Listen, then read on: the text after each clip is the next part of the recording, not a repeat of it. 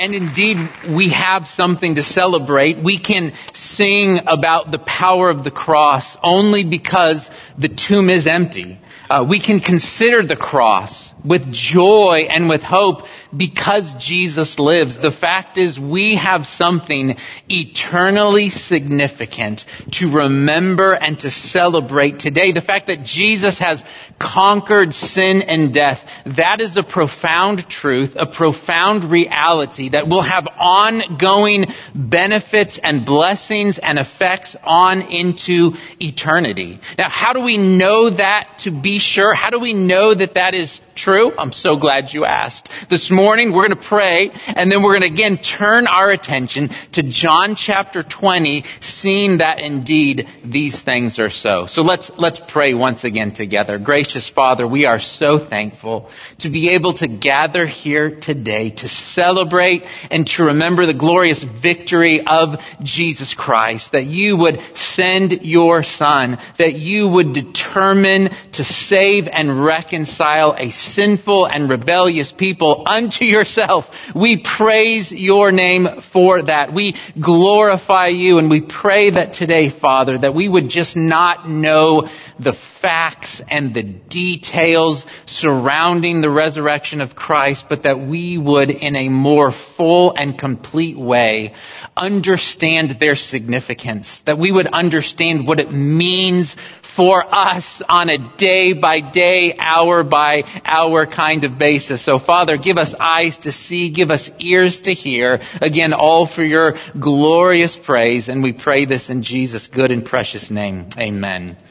So if you have a Bible, please open again to John chapter 20. And this morning we want to do just that. We want to consider both the facts of the resurrection as John describes them, but then we also want to consider the fruits of the resurrection, the results of the resurrection. And both are so important. It is not enough to just know the facts. If you don't know what the facts mean, if you don't know what the facts produce, if you don't know what they lead to and how they actually matter in real life. In fact, I would suggest to you this morning that it is the height of tragedy. It is the pinnacle of tragedy for someone to know the details of Jesus' life, death, burial, and resurrection and not know what it all means. And so, as a way to instruct our minds, we want to do that. As a way to strengthen our faith, we want to do that as well. As a way to grow us in our love for God and our love for one another, and we certainly want to do that. Let's turn our attention again to John chapter 20, where we, yes, see many facts concerning Jesus' resurrection, but we also get to hear from Jesus himself as he talks to Mary Magdalene. So if you're in John 20, look again at verse 1. It reads as follows. Now on the first day of the week, Mary Magdalene came to the tomb early, while it was still dark, and saw that the stone had been taken away from the tomb. So if you're taking notes and you want to fill in the blanks, here's your first one. Fact number one that we see in the text is that the stone is gone. The giant barrier, the door, has been purposefully removed. Mary Magdalene saw that this was so. She saw that it was true. Peter and John would later come to the tomb and they would see that it was true, that it was so, that the tomb is now open. It is available for inspection. Now, how did it come to be so? Who moved the stone? How did this happen? Well, it is not reasonable to suggest, as some have tried, that the fearful disciples did this. It is not reasonable to suggest that the remaining 11, now that Judas has departed, that the remaining 11 hiding, cowardly disciples came and they attacked and overpowered the trained Roman soldiers guarding the tomb. It's not reasonable. It's also not reasonable to suggest that the Jewish religious leaders would move the stone. In fact, they wanted Jesus to stay in the tomb. They wanted the stone to stay put. In fact, it was their idea, according to Matthew 27, that the stone should be sealed, that a guard of soldiers should be placed to make sure that the stone didn't move and that the grave remained undisturbed. And obviously then, it's also not reasonable to suggest that the Roman soldiers would move the stone. It was their job to guard the grave with their life. It was their job to make sure that the stone remained undisturbed. No, the stone is removed. The door is open for one reason: because Jesus lives. Because Jesus is alive. He's no longer in the tomb. God has opened the door to testify to that very reality, which now brings us to our second fact that John presents to us. Look at verse 2. So she, that's Mary Magdalene, so Mary ran and went to Simon Peter and the other disciple, the one whom Jesus loved. That is John. That's the Apostle John, as he writes about himself, the disciple that Jesus loved. So Mary goes to Peter and John and she says to them, quote, "They have taken the Lord out of the tomb, and we do not know where they have laid him." Fact number 2 is this: the tomb is now empty. The tomb is empty. The body is missing. It's gone. It is gone. It is obvious from Mary's words here that she or one of the other ladies who had been with her had got some kind of a glimpse into the tomb, and they saw that the body was no longer there. Mary is emphatic as she speaks to Peter and John, saying that somebody has taken the body. Somebody has removed this body, and we have no idea where it is. Now, over the years, some who want to say that Jesus did not rise have suggested, as an answer to this fact, something called the wrong tomb theory. And it goes like this. Mary Magdalene, she made a mistake. It was dark. It was cold. It was early on that first day. She was tired. She was emotional after the loss of Jesus. And it was dark. She was confused. She simply made a mistake. She went to the wrong tomb and reported that it was empty. And that sounds reasonable until we start to ask some other questions. Some other simple questions like, well, did Peter and John also go to the wrong tomb? Did the Jewish leaders go to the wrong tomb when they came to hear about the matter and go to inspect the situation? Were the Roman soldiers guarding the wrong tomb? Or couldn't they have very easily cleared this up? Guys, we're over here. You're at the wrong tomb. This one's still sealed. It's fine. No, the wrong tomb theory is very hard to believe. The fact is, they all went to the right tomb where Nicodemus, Joseph of Arimathea, had carried the body of Jesus, had cared for the body of Jesus, placing him in this tomb. The tomb is empty.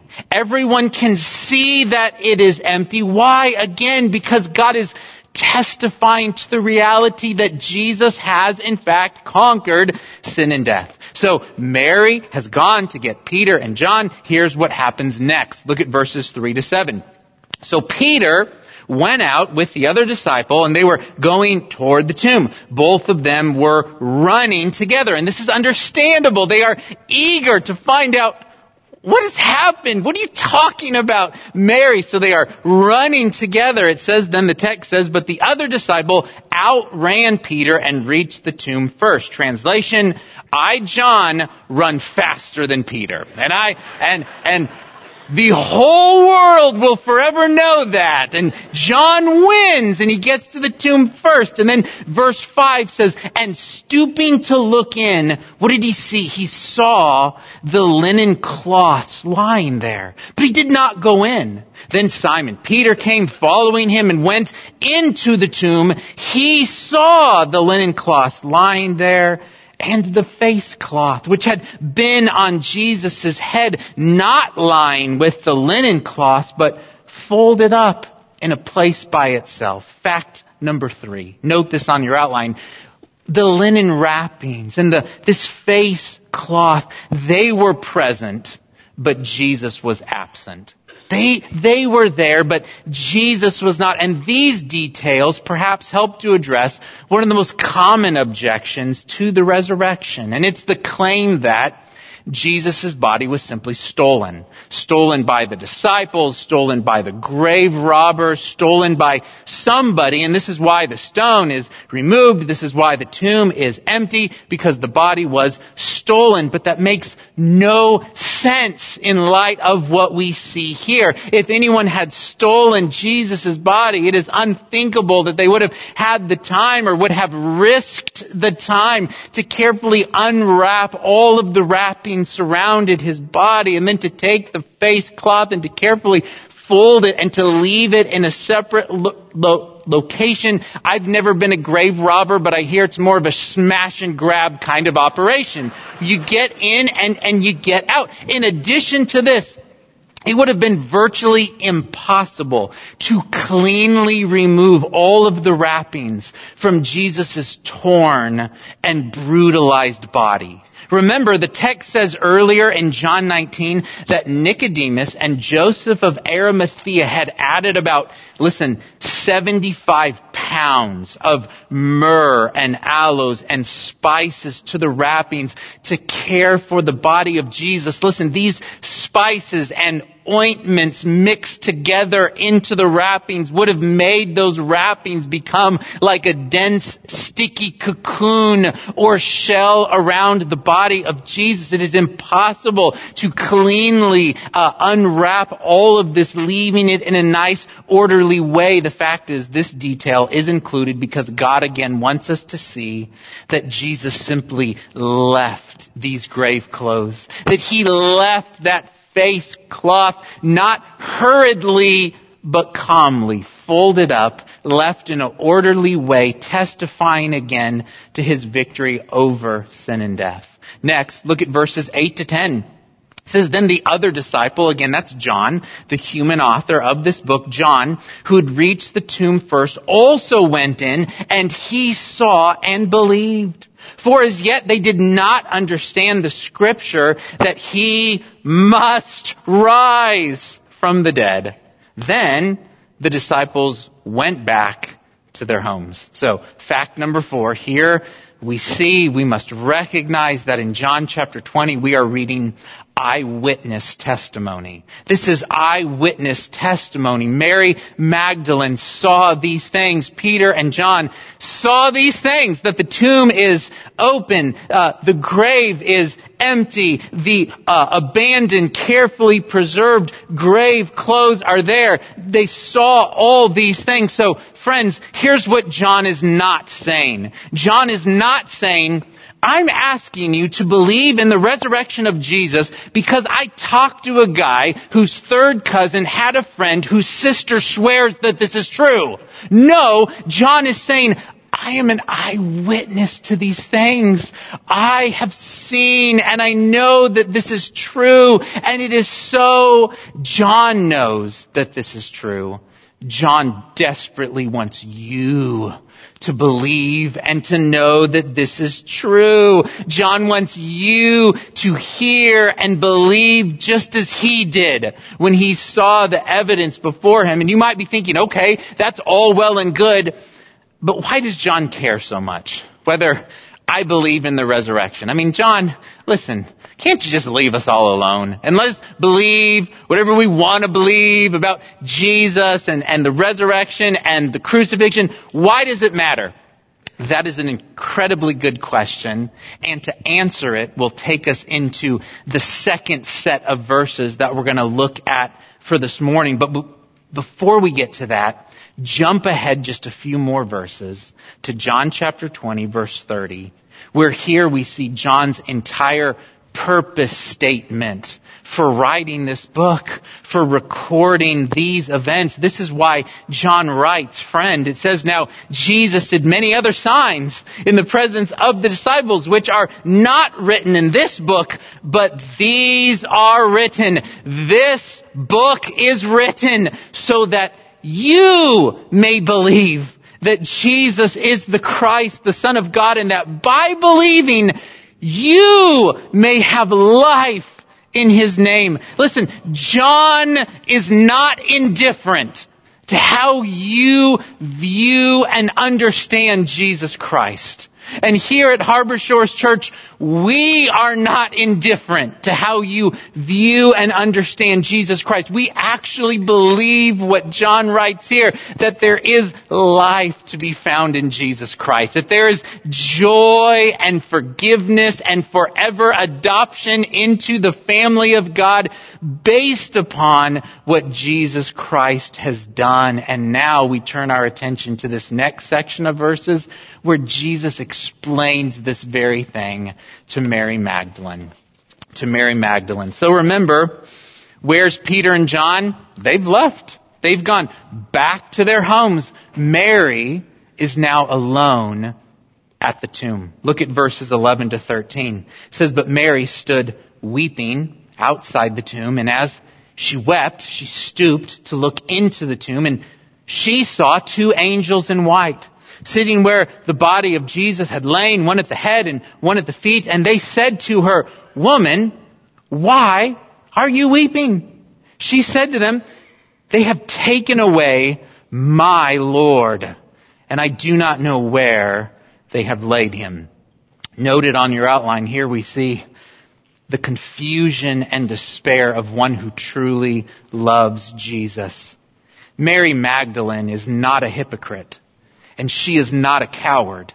She loves Jesus. She is desperate to find the body of Jesus, which of course means, brothers and sisters, that Mary Magdalene is not yet thinking resurrection. She's not thinking resurrection. She does not yet know or believe that Jesus is alive. She is weeping outside the tomb. She is weeping as she stoops to look into the tomb. She is weeping as she speaks with these angels who have now appeared to her. And if Jesus is dead, if Jesus has never risen from the grave, if Jesus was in fact defeated by sin, if he's been swallowed up by death, then Mary's response was and is exactly right.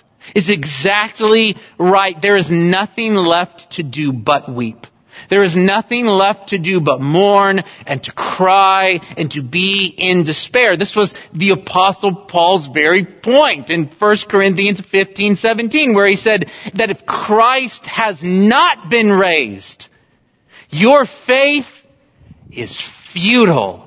It is meaningless. It is pointless. Paul writes then, and you are still in your sins. If Jesus is still dead, there is no hope of forgiveness. There is no hope of reconciliation to God. We are dead. We are trapped in our sins. We are totally guilty before a holy, pure, righteous God. If Jesus is dead and he has failed, all we have is despair and weeping.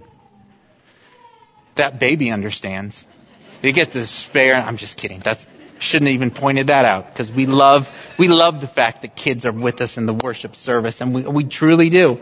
But this, of course, Mary's response, it makes the angel's question so important. Even though the angel's question, I think if we're being honest, seems a little rude and insensitive to us. I mean, can you believe what these angels say to Mary in this moment? They say to her in verse 13, woman, why are you weeping? And in the Greek, their question sounds even more insensitive. In fact, the emphasis of their question is even a gentle rebuke. Perhaps the way that their question could even better be translated is this: woman, of all the things that you could be doing, why are you crying?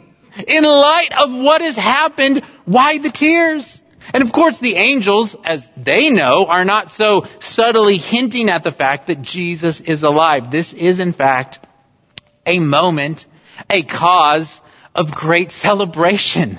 Not for weeping and not for mourning. But I love the fact that in God's providence, the angels ask this question because it gives Mary an opportunity to again express her love and devotion to Christ. Her answer is so good in verse 13. What does she say? She says, "They have taken away my Lord, and I do not know where they have laid him." Who is Jesus to Mary? My Lord. He is worthy of my devotion. He is worthy of my love. He is worthy of my tears. And Mary is exactly right. Jesus is Lord. He is King. He is the God made flesh. And whether we know it or not, whether we recognize it or not, Jesus is worthy. He is worthy of all of our worship and praise and thanksgiving, everything we could offer to Him. Now, more on that in a moment. But next, we must turn our attention to what happens next in this conversation, to what happens right after Mary says, "They've taken away my Lord, and I don't know where they have laid him." Look at verse 14. Having said this, she turned around and saw Jesus standing, but she did not know that it was Jesus. Jesus said to her, sounds a lot like the angel's question, "Woman, why are you weeping? Whom are you seeking?"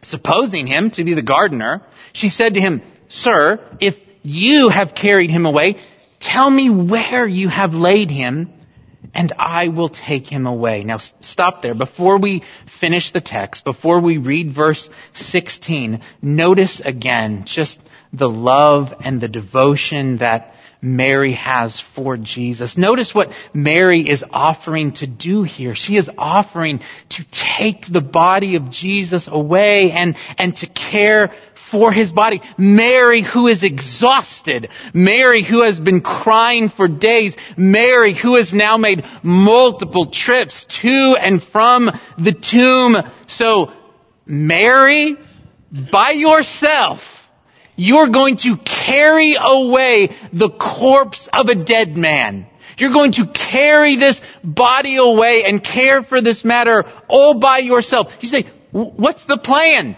She probably doesn't have one at this point. All she knows is she must find her Lord. Listen, this is a situation in which her love clearly exceeds her ability. Her love exceeds her ability. All she knows is that she must find the body of her Lord Jesus Christ. And in that frame of mind, now look at verse 16. This is so good. Jesus said to her, "Mary."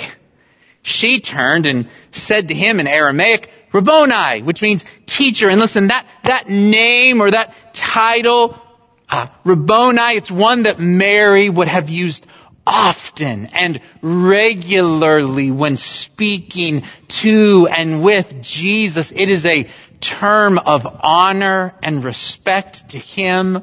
It is a term of humility on her part. It underscores the fact that she wants to receive from him. She wants to learn from him. She wants to hear him and know him. And again, this makes sense. After all, Jesus claimed to be what? The way and the truth and the life. Mary is exactly right. This is the one that we need to receive from. This is the one that we need to hear. So note this on your outline here. Number 2, we see utter despair turned into joy-filled excitement and worship in the presence of Jesus. And again, friends, remember that when this conversation began, Mary was not thinking resurrection. She was not thinking resurrection. Even after seeing the empty tomb, even after talking with the angels, Mary still believed that Jesus was dead. She thought that Jesus was perhaps the gardener, and so she asked if he would know where the body is. But this raises a very obvious question.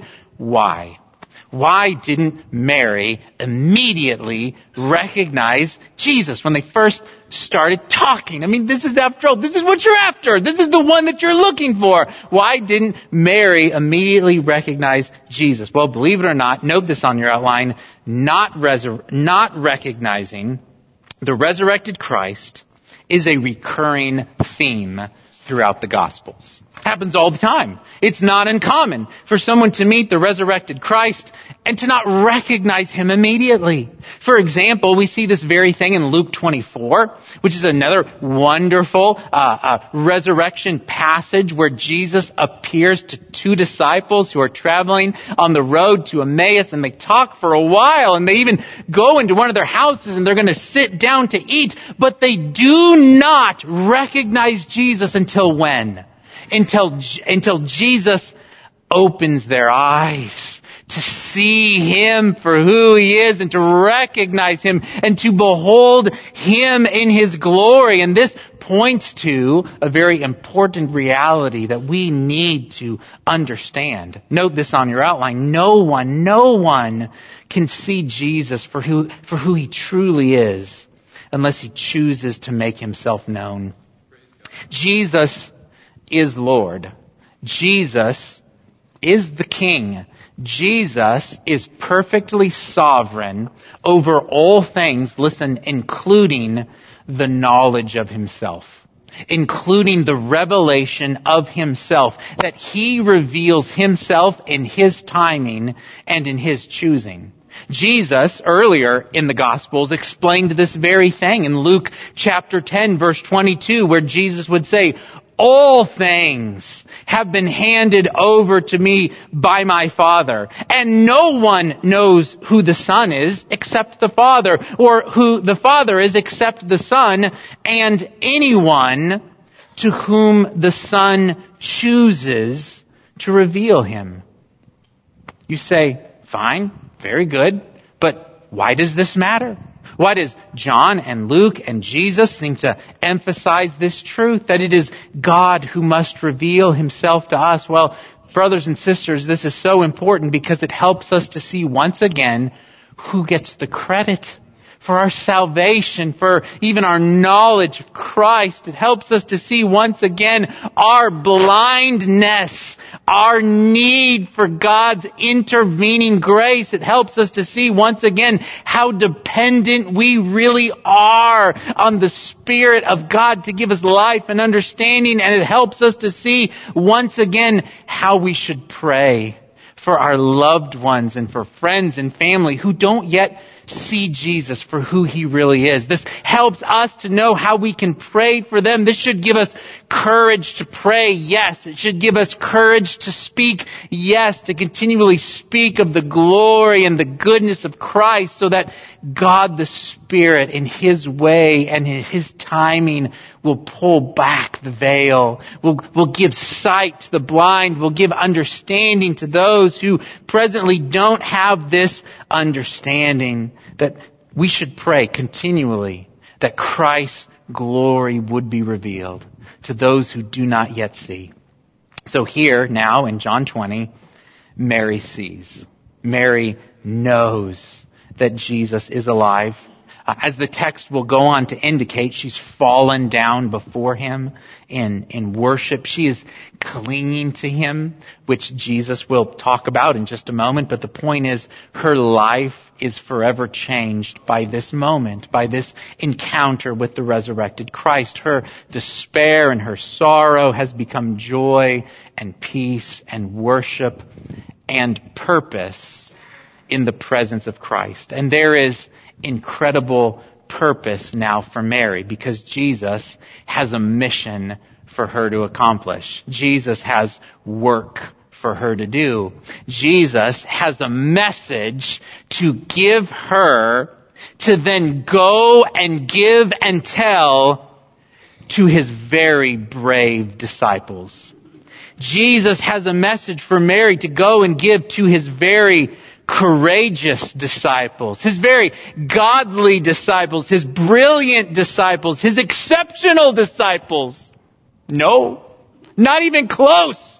Jesus, listen, has a message of hope and grace to go give to his cowardly, hiding, weak, confused disciples. And we really have saved the best for last. Look at verses 17 and 18.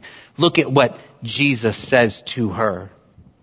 Jesus said to her, "Do not cling to me, for I have not yet ascended to the Father, but go to my brothers and say to them, I am ascending to my Father and your Father, to my God and your God. Mary Magdalene went and announced to the disciples, I have seen the Lord, and that he had said these things to her. Please note this on your outline. Here, in the midst of the disciples' sin, failure, and weakness, Jesus speaks a message of confident victory, absolute reconciliation, and glorious adoption. Glorious adoption. Now, before we get to the message itself, we should consider the matter of Mary clinging to Jesus. And the fact that Jesus then tells her that you cannot cling to me, says Jesus, because I haven't yet ascended to the Father. And then also we should notice that this issue of Jesus ascending to the Father is the very first part of the message that Mary is supposed to communicate to the disciples. So what's going on here? Why does Jesus talk so much about his need to ascend to the Father? Why does Jesus tell Mary, hey, you can't cling to me because I haven't yet ascended to the Father. And by the way, tell the disciples that I am ascending to the Father. So what's going on here? Well, as we put all of this in context, we see, of course, that Jesus is risen. He has conquered sin and death. Mary is thrilled. Obviously, she's clinging to Jesus. But here's the issue. It is not God's plan for Jesus to remain here on earth in bodily form. He must ascend back into heaven. He must go back to his Father to be seated in glory. Here's the issue. Jesus must ascend so that he can then send his Holy Spirit to live in and indwell and empower his people. Where is Jesus today? He is presently seated at the right hand of the Father in glory. He is praying for us, his people. He is preparing a place for us as he described and talked about in John chapter 14. And Jesus, by his Spirit, is indwelling and working through his people, his bride, his church, and he will soon return. And I love the fact that so many of the songs that we sang this morning emphasized his return, that he is in fact coming again soon. That's what the disciples needed to know. That's what Mary needed to know. That's what we need to know. That's where we now live. So Jesus must ascend, but notice the way that Jesus explains this to Mary and to the disciples in verse 17. Again, here's the message that Mary is supposed to give on behalf of Jesus. I am ascending to my Father and your Father, to my God and your God. Now, first glance, that might not seem like very much. Where's the rest of the message, Jesus? Like, there's got to be more. There's not much here. I mean, is this really the message? It might not seem like a lot. It is huge. It is huge. It communicates both our reconciliation to God and our adoption in Christ. Think of it like this. What right do we have to call God our Father? What right do we have to make any claim on God, saying, my God, my Father? How can Jesus talk like this? How can Jesus give this message to sinful, weak, cowardly, undeserving disciples, people exactly like us? Here is the good news that we celebrate today, that Jesus died and Jesus rose to make this very thing reality, to purchase us, to ransom us, to bring us to God. And how does Jesus bring us to God? He brings us as fully forgiven, fully reconciled, fully loved in Him. The Apostle John would later write about this in 1 John 3:1, saying, see what kind of love the Father has given to us that we should be called children of God. And then he says, and so we are. I mean, what kind of love is this? What kind of redemption is this? This is gracious love. This is freely given love. This is conquering love that God pours out on us in Christ. At the very beginning of John's Gospel, all the way back in John chapter 1, verse 12, John explains this truth of adoption. John hints at and begins to tease out this reality of adoption with these simple words saying, "But to all who did receive him," that is referring to Christ, "who believed in his name, he gave the right to become children of God." And now, here we are in John chapter 20, and here's Jesus announcing to Mary and to the disciples, this is now reality.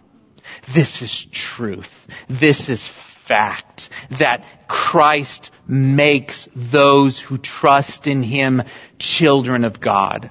Because the fact is, if we are to be adopted, if we are to be reconciled to God, to a holy, pure God, we must be cleansed of our sins. We must be made clean. We must be made righteous. And the good news is, Jesus does these things. This is the thing that Jesus does. Because of his substitutionary death, he cleanses us of our sin by virtue of his perfection and his purity and his righteousness. He gives us his righteousness. That is to say, his righteousness is credited to our account when we place our faith and our trust in him.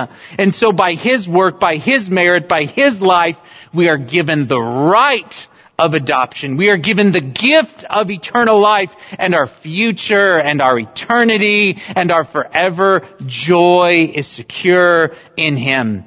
So, the fact is, sin and death will not have the last word on Christ or on anyone who loves Christ, who is in him, who follows him, who turns to him in faith and repentance because of Christ.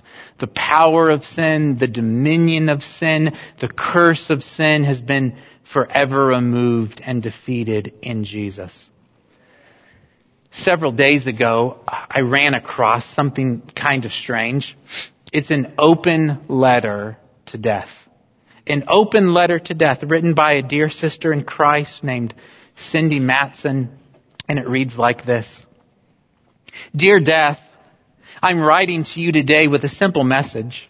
Stop boasting. I realize that you have some reason for pride. You have had your way with nearly every human to ever live. Do Enoch and Elijah keep you up at night? You have done some of your finest work through wars throughout history. You have claimed the lives of countless millions on the battlefield and in the trenches, from catapults to bayonets, assault rifles, grenades, and IEDs. You've never lacked a weapon with which to snuff out the breath of soldiers from every corner of the globe during every century of time. Of course, you haven't limited your work to men in uniform, even during wartime. Through the corruption of tyrants and demagogues, you've also managed to terminate millions more innocent victims simply for sport. I'm sure you look back with fondness on the success of Stalin's Great Purge and Hitler's Holocaust, and today you're undoubtedly giddy with glee at the recent atrocities perpetuated against Ukraine. But your mastery isn't limited to wartime.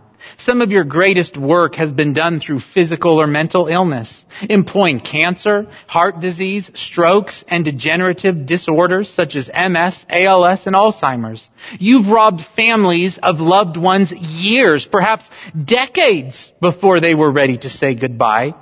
The list could continue with your masterful use of violence in the streets, abuse of drugs and alcohol, vehicular and machinery accidents, fires, natural disasters, starvation, malnutrition, and suicide. Yes, for good reason, you could certainly be called mighty and dreadful. But you're not.